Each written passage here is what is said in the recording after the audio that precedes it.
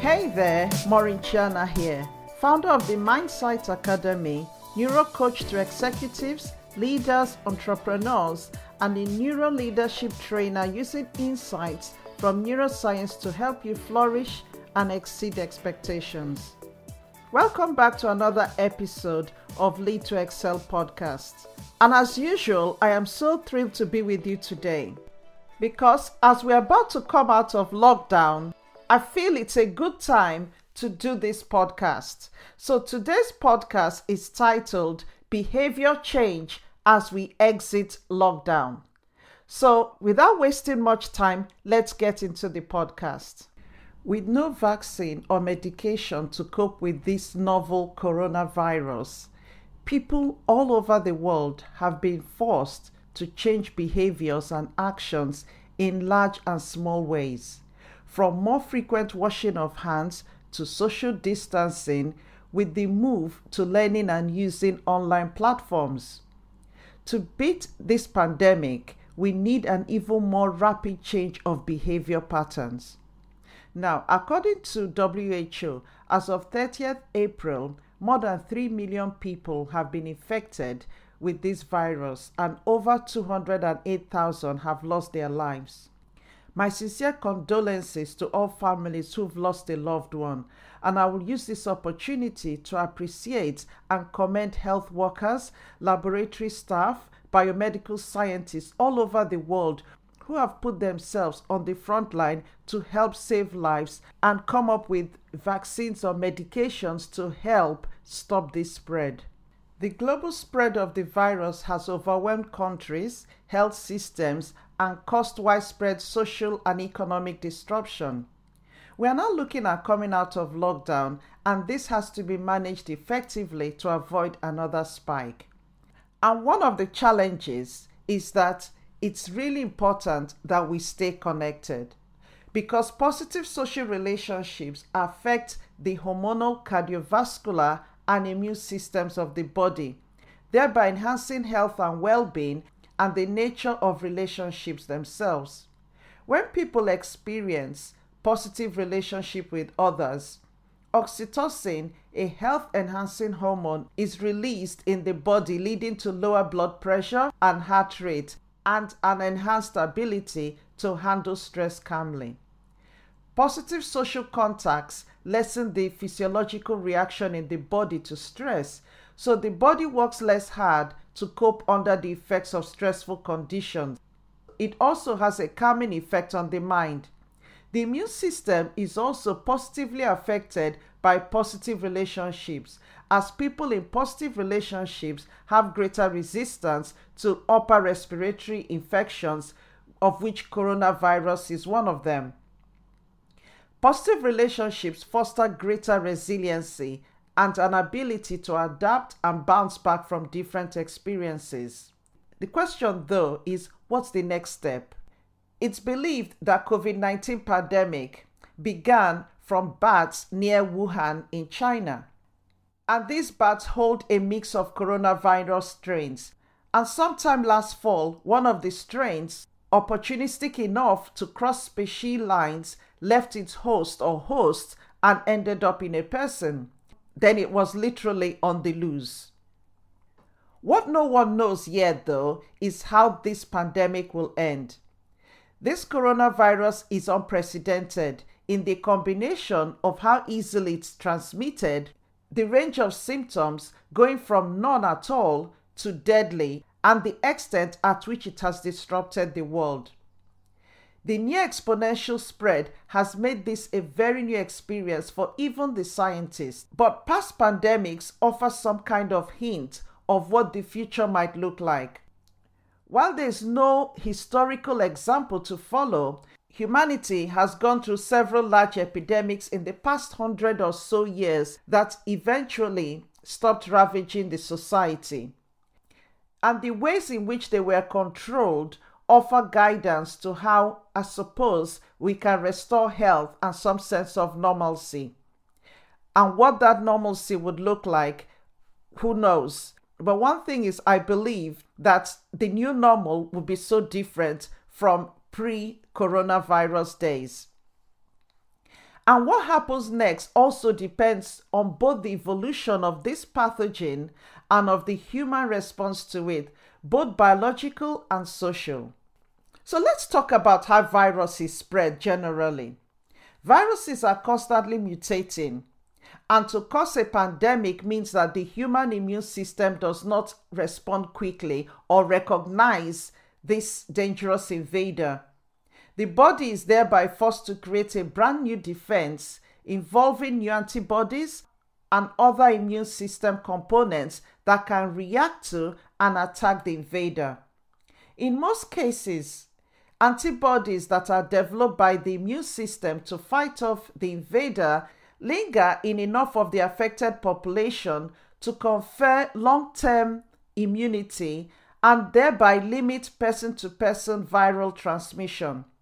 But that can take several years, and before it happens, it can wreak havoc on the world or society.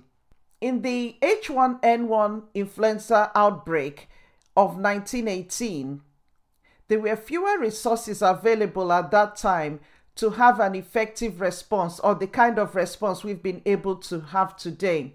And over a 2-year period, they witnessed 3 waves of the pandemic where it infected about 500 million and killed over 50 million people.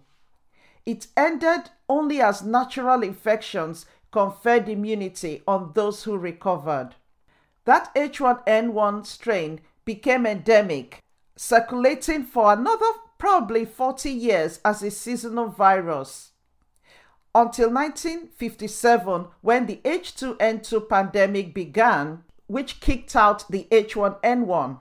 In 2003, we also experienced another severe acute respiratory syndrome, SARS, which this time was not by an influenza virus, but by a coronavirus, which was the SARS-CoV. And this is believed to be closely related to the cause of this current pandemic, which is the SARS-CoV-2. Of the 7 known human coronaviruses, 4 circulate widely, causing up to a third of common colds that we experience every year. The one that caused the SARS outbreak was far more virulent, but being able to isolate the sick and quarantine their contacts and also implementing social controls limited the outbreaks to a few locations such as Hong Kong and Toronto. This containment was possible because sicknesses followed infection very quickly and it was quite obvious where the source was from. Because almost all people with the virus had serious symptoms such as fever and troubling breathing. And they also transmitted the virus after getting quite sick, not before. It's interesting that these other SARS were not actually contagious until maybe a week after symptoms appeared. Unlike this current one which we are experiencing, where it seems that you're actually infected before you become symptomatic. So when the H1 influenza virus, which is known as the swine flu, caused the pandemic in 2009, a vaccine was developed after 6 months, and this was mainly due to the fact that it turned out not to be as virulent and initially feared. Unlike measles and smallpox vaccines, which can confer long-term immunity, flu vaccines only offer a few years of protection. Influenza viruses are very slippery because they mutate so rapidly to escape immunity. As a result, these vaccines must be updated every year and given regularly. The 2009 vaccine for swine flu helped to temper a second wave of cases in winter. So back to the question of how this pandemic will end. How this pandemic will unfold is all speculative, and it will most likely involve a mix of everything learned from these past pandemics that we've experienced. Things like continued social control measures to buy time, new antiviral medications to help ease symptoms, and hopefully at the end, a vaccine. The exact length of time of how long these control measures would be in place is really unknown. A lot of people are asking the question, how long will these control measures be in place? The fact is that nobody knows, because it all depends in a large part on how strictly people obey the restrictions and how effectively governments can respond. For example, containment measures that worked for COVID-19 in places such as Hong Kong and South Korea came far too late in Europe and in the US. The question of how the pandemic plays out is going to depend on social, political, and science. If any of the several antiviral medications currently in development come out as being effective, they will help improve treatment options and lower the numbers who get seriously ill or who die from the infection. From my research, I've discovered that there are a few techniques that have been developed to screen for COVID-19. Things like neutralizing antibodies, which is an indicator of immunity that has been developed from people who've recovered from the virus. This could also prove to be very useful because this antibody-rich blood from people that have recovered could then be used as a treatment for critically ill patients.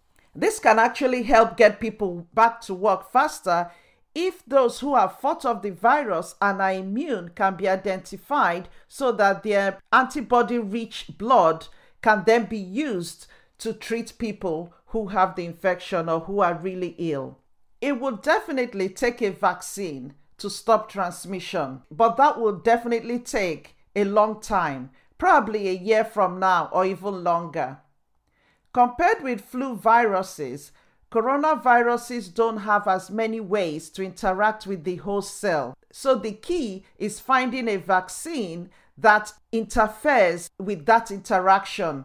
Because once that interaction goes away, then it means that the virus cannot replicate anymore. And that's the advantage that we have here. It's not clear whether a vaccine will confer a long-term immunity like the measles vaccine, or whether it would have a short-term immunity as the flu shot, which we already have. But the fact is that any vaccine at all would be helpful at this point. It is very possible that COVID-19 will become an endemic because it's literally impossible to administer the world's 8 billion inhabitants with this vaccine once it's developed. So this would mean that the virus will keep circulating and make people sick seasonally, and sometimes may be very sick as well. The combination of vaccination and natural immunity is what is going to protect many of us. The coronavirus, like most viruses, would live on, but not as a planetary plague as we're experiencing now. So what do we do to ensure that we can stay safe? We've got to carry on doing these small actions that we're doing now to achieve the big results that we want at the end. So it's about breaking the habits of a lifetime and creating slightly different habits. To embed these new behaviors that we've learned during lockdown, we need to keep having subtle reminders to remind people to keep those new behaviors going. For example, painting lines on the walking path would go a long way to help to show what a 2-meter separation looks like. A lot of grocery shops have started doing it, and I believe this should be continued. Helping people break the habit of touching their faces is another important thing because the virus infects people through the mucous membranes that line the nose and airways. And I recently read about a suggestion of a possible software on smartphones which could alert people to stop touching their faces. The problem in all this is really compliance because it hinges on giving people the tools that they need to easily follow these new rules, but how much on how many will comply with it. So it's the little small things that I believe would make a difference. And there was also a suggestion recently that if there's a mask available from the dispenser at the front of a building, people will more likely want to put it on. Same thing as the easy availability of things like hand sanitizers as well. But we need to make sure that we don't end up going back to where we've just come out from. So making these behavior changes easy to maintain is really what is important to ensure that we keep achieving the gains that we have achieved so far. It's been obvious that compliance during the pandemic started declining over time. So the government needs to take measures to avoid backsliding or having another wave, so that whatever measure is put in place is really tolerable for people. I believe it's really opening leisure centers, things like golf courses, sports fields, parks as well, so that people can get outside without being crammed together indoors, which really has been a big issue for a lot of people, understandably. Organizations also now have to look at ways of making remote working a norm. So in all this, we know that ending the coronavirus lockdown will be a dangerous process, and it's going to be a lot of trial and error. There's the unending question about what the exit strategy is going to be. And as someone rightly said, we've managed to get to the life raft, but the question is, how will we get to the shore? As every country is now looking at the path to move forward, governments now need to make sure that they triangulate the health of their citizens, people's freedom, and the economic constraints as well. And there are a lot of questions to be asked and answered. How soon can schools be reopened? Will restaurants be reopened, and what will the nature of that be? What of bars? Would bars be reopened? What would that look like? Can people go back to their offices? And that whole process needs to be looked at, where we're encouraging a lot of social distancing within the restaurants and bars, and even at work, a lot of remote working, like as I explained earlier. Most researchers agree that reopening society will be a long haul, and it's going to be a lot of trying things out and seeing what works and what doesn't work. What is most important is that it has to be with baby steps. So in this next phase that we're going into, we're not now going to be looking at the numbers of people per day that have been infected. But now that the pandemic has been tamed in a lot of countries, the next focus is really trying to loosen restrictions while keeping the number of infected people to a very low minimum.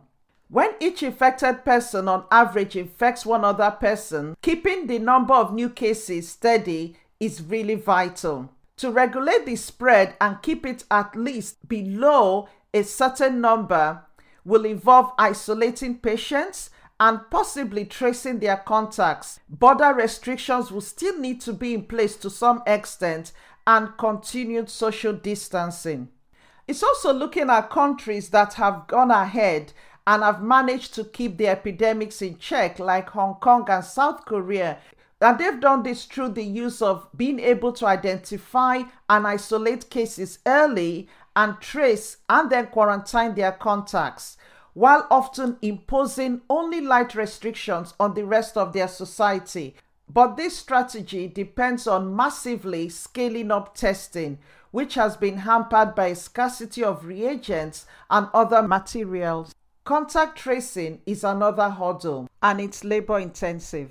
A recent suggestion was that mobile phone apps could help by automatically identifying or alerting people who recently had contact with an infected person. Google and Apple have teamed up to incorporate a contact tracing app in their operating systems, so it'll be interesting to see how that works. Germany, France, and other countries are also developing apps. But the question is, can you make these technologies compulsory? I suppose China have done that, but how can a country ensure that enough people download an app for it to provide reliable information and also influence the spread of the disease? And another big question is, what actually counts as a contact? Because for someone that lives in a big apartment block, who is probably going to be getting dozens of notifications a day, could be a problem. And also the widespread use of apps would further drive up the demand for testing as well. Is this something that countries can cope with? Many countries have started quarantining their returning citizens. which helps further minimize the risk of new introductions of the virus. And hopefully some of these measures would remain in place for a while to help reduce transmission domestically and also prevent the risk of new outbreaks from these returning travelers.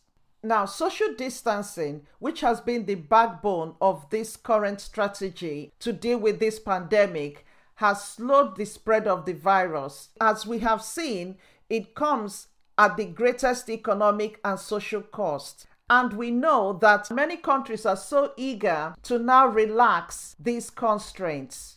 Austria has taken the lead by opening small shops already.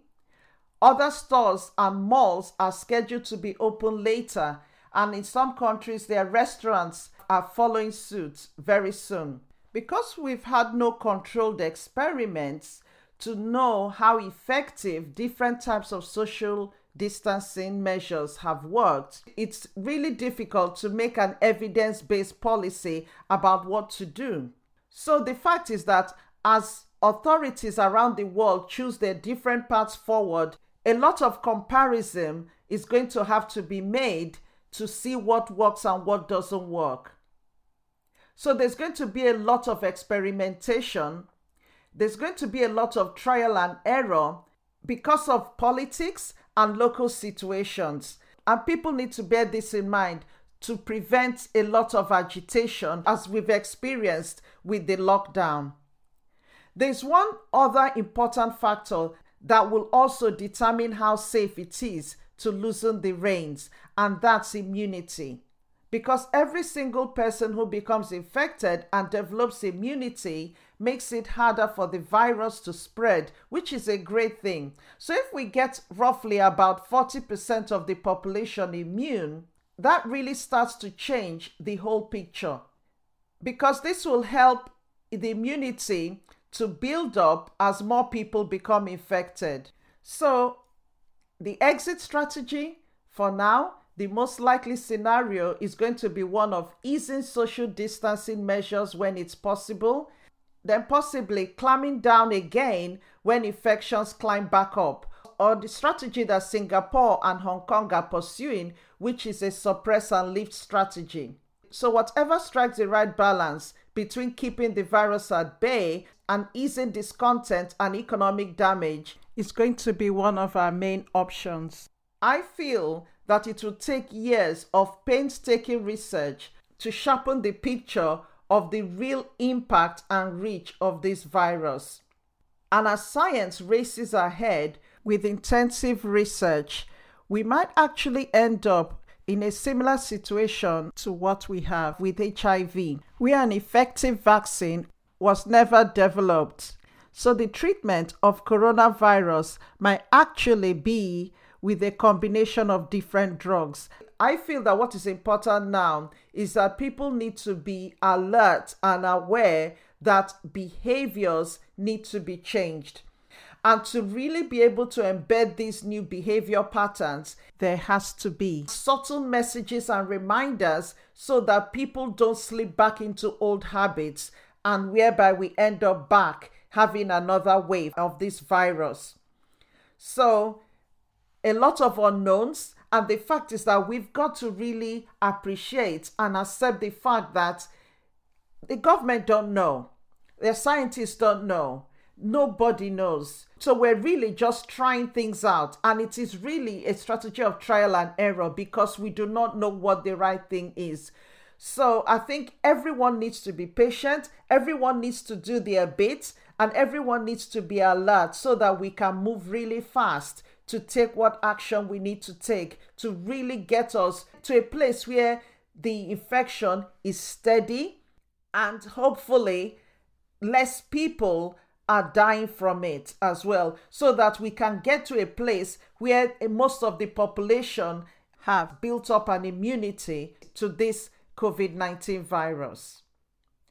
So I hope you found this really useful, and I hope it has also given you hope that we can get through this, because we will get through it, but we just need to be patient and not get ourselves agitated, because the more agitated people get, then the more prone they are to actually getting the infection and probably getting it really bad. So it's really important that everyone is resilient, both physically, emotionally, and professionally. In any way that you are, we need to be resilient. We need our immune system to be resilient, and we need to keep ourselves healthy so that we can fight this infection and really be able to make the right decisions at a government level, as a family level, at a business level, and whatever capacity or area we are. So I look forward to seeing you in the next episode. Remember to subscribe to this podcast wherever you listen to it. And please give me a 5-star review so that my podcast can reach more people and help more people. Do look after yourself, keep well, and do stay safe. Have a great week.